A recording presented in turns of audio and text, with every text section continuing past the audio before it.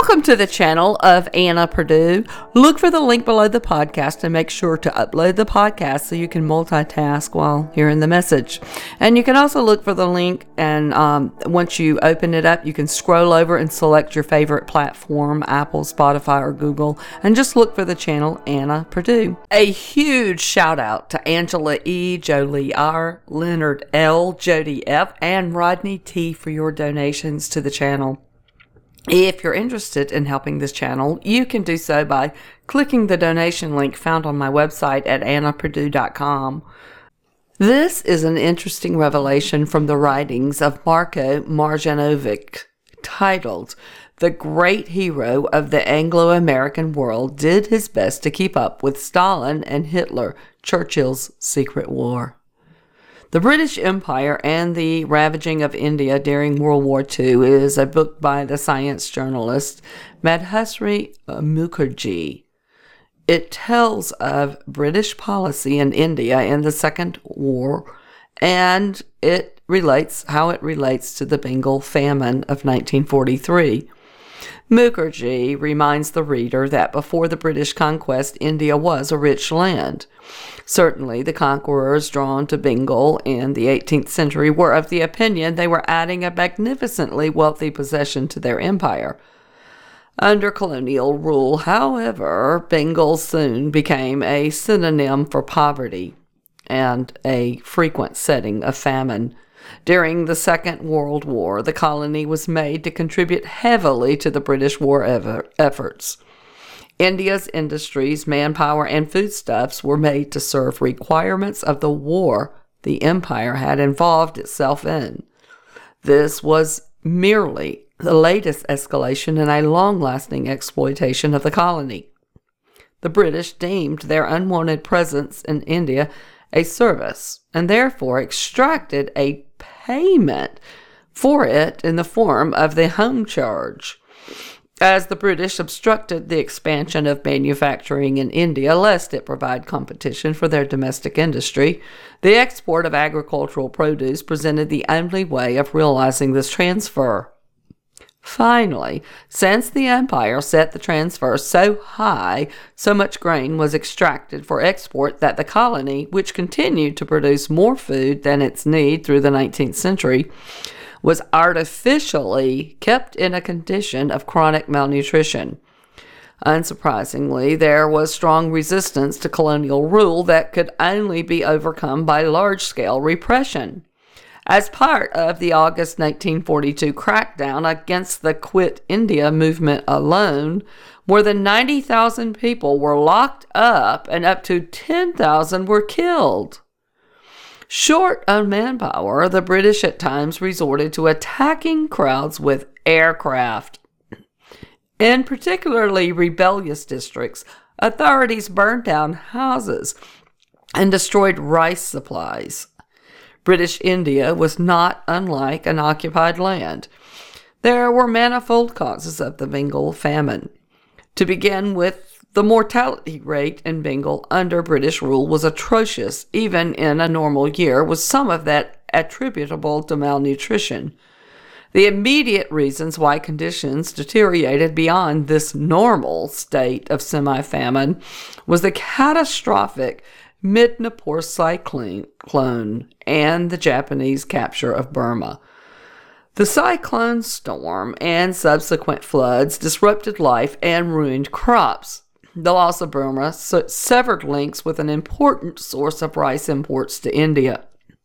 These two factors, which were outside British control, were probably enough for a disaster on their own, but subsequent British policies made the crisis far worse than it needed to be.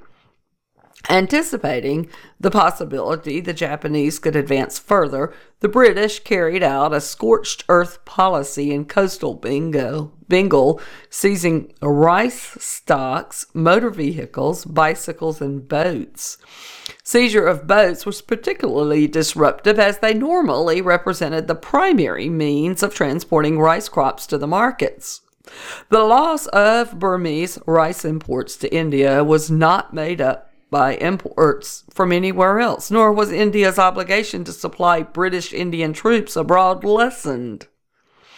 Instead, India was made to cover the loss of Burmese rice imports to Ceylon, Arabia, and South Africa, even though these territories were already better provisioned with food than India. Albeit in the years before World War II, India had become a net importer of food, importing at least 1 million tons of cereal per year, a figure that was not actually sufficient to cover its needs, but represented what it could afford to import after paying the home charge. The British now undertook to export food from India.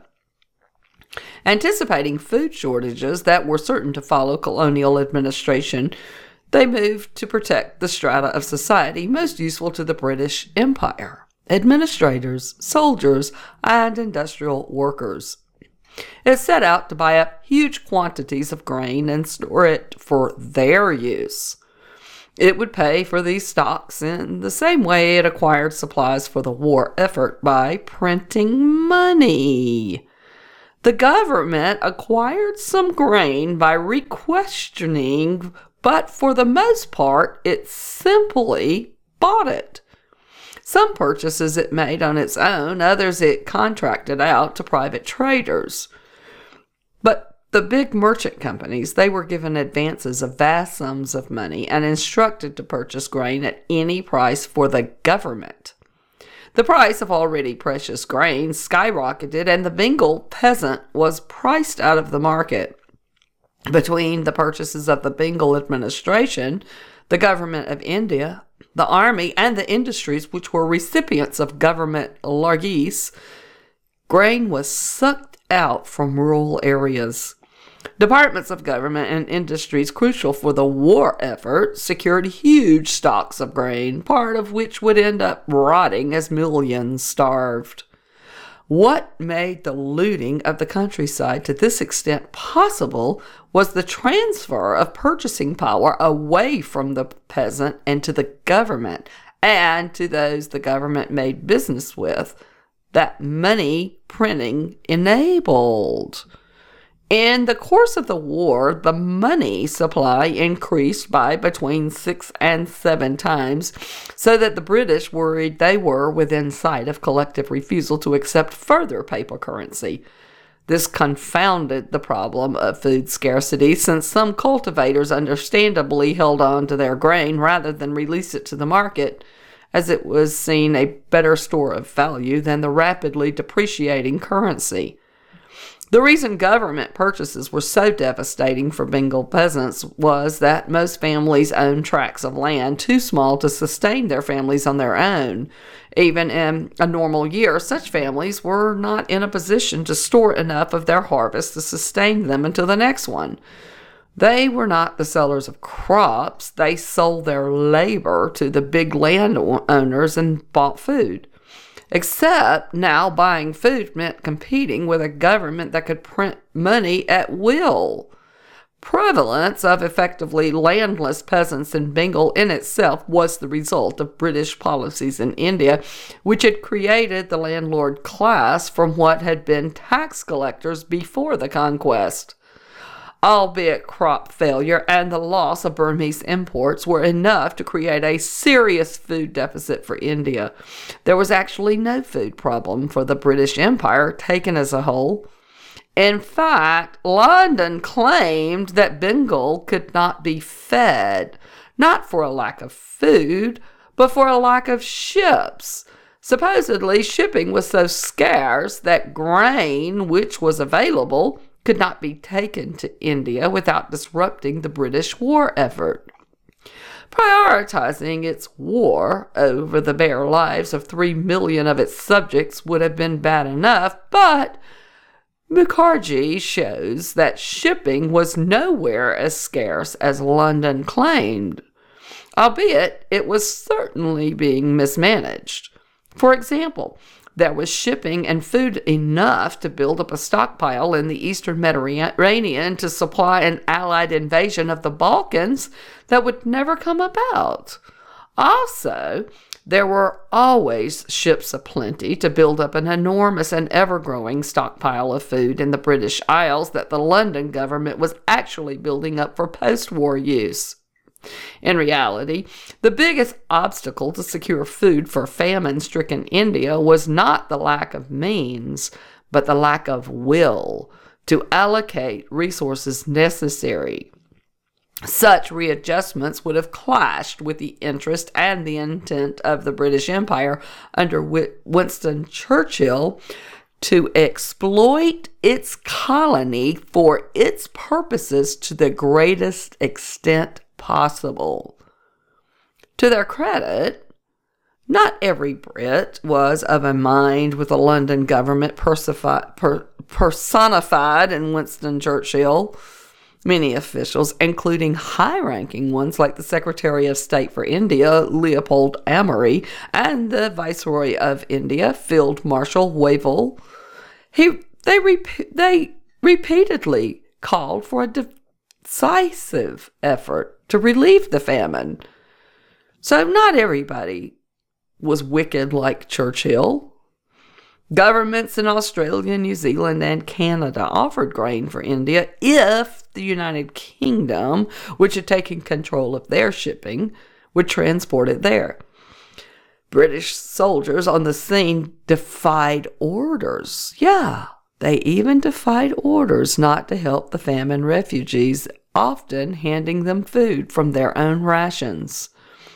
In addition to showing how the British Empire helped cause the Bengal famine of 1943 and then denied it the famine relief that they needed, Churchill's secret war also provides the context for these two stories. Mukherjee recounts a fair bit of the dynamic between colonial metropolis and the colony entering on exploitation and resistance, explains the consequences of British wartime policies for the political future of the colony, partition and independence, and paints a picture of famine and repression as seen from the ground by offering vivid first-hand accounts by people who were affected.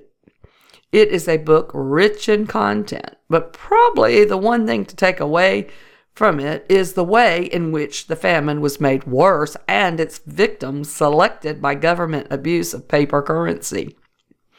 British reaction to food shortages in Bengal was to protect the cities and industries at the expense of the peasants. Like the Soviet Union, which had faced a food crisis of its own a decade earlier, the British Empire figured it was up to it to decide who would live and who would die. Only where the Soviet method of robbing the countryside of grain in 1932 to 1933 was requisition, the British method of choice in India was money creation. It was a more elegant method, but no less deadly and more difficult to effectively resist. If the famine in 32 and 33 in the Soviet Union was a requisition of famine, the Bengal famine of 1943 was a printing press famine.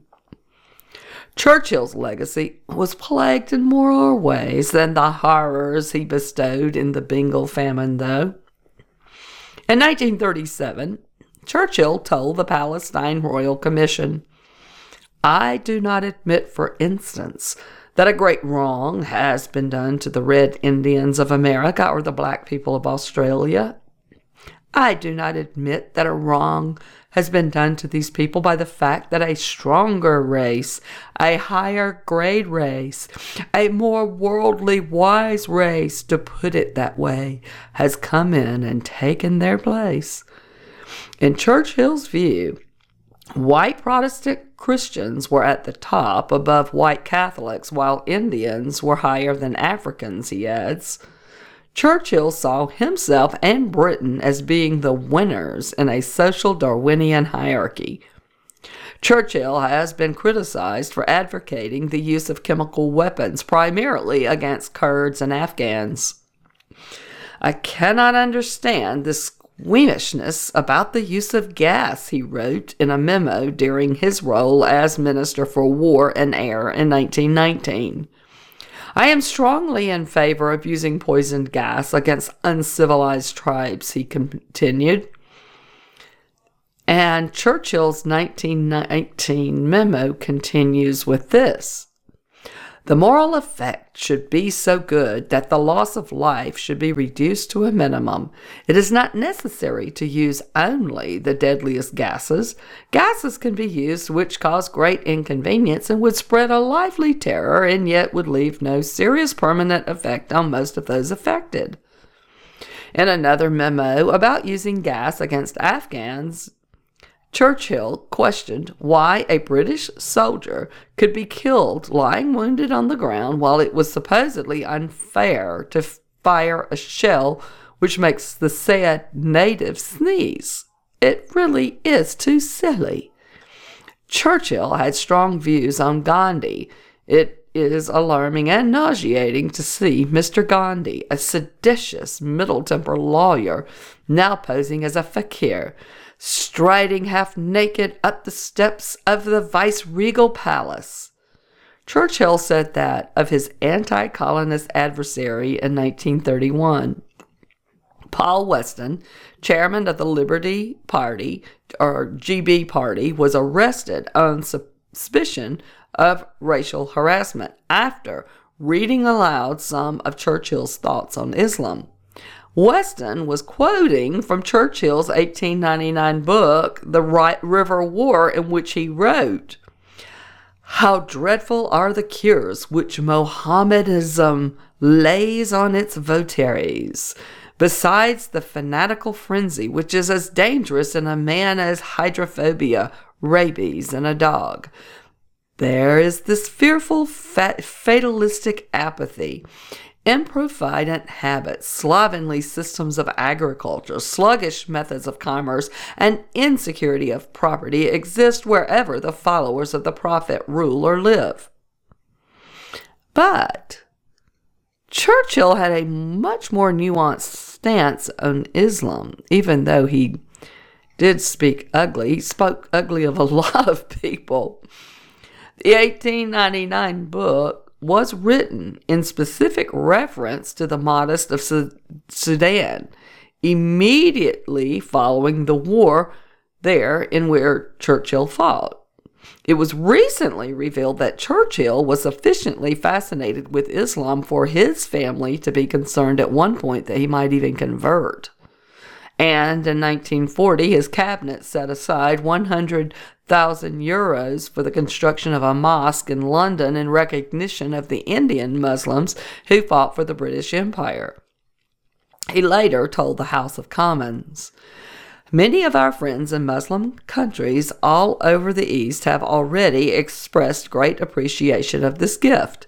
His relationship with Islam is far more complex than most people realize." Well, in fact, Churchill went on a holiday to Istanbul and played polo in India with Muslims.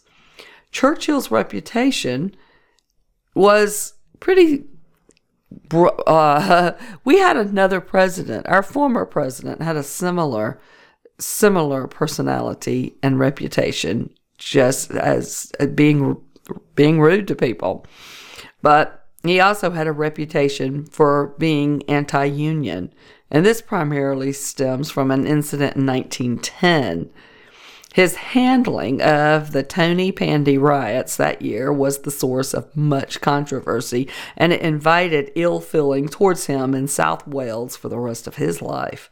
His grandson even had to defend Churchill's actions as late as 1978 when Prime Minister James Callaghan referenced the vendetta of your family against the miners of Tony Pandy.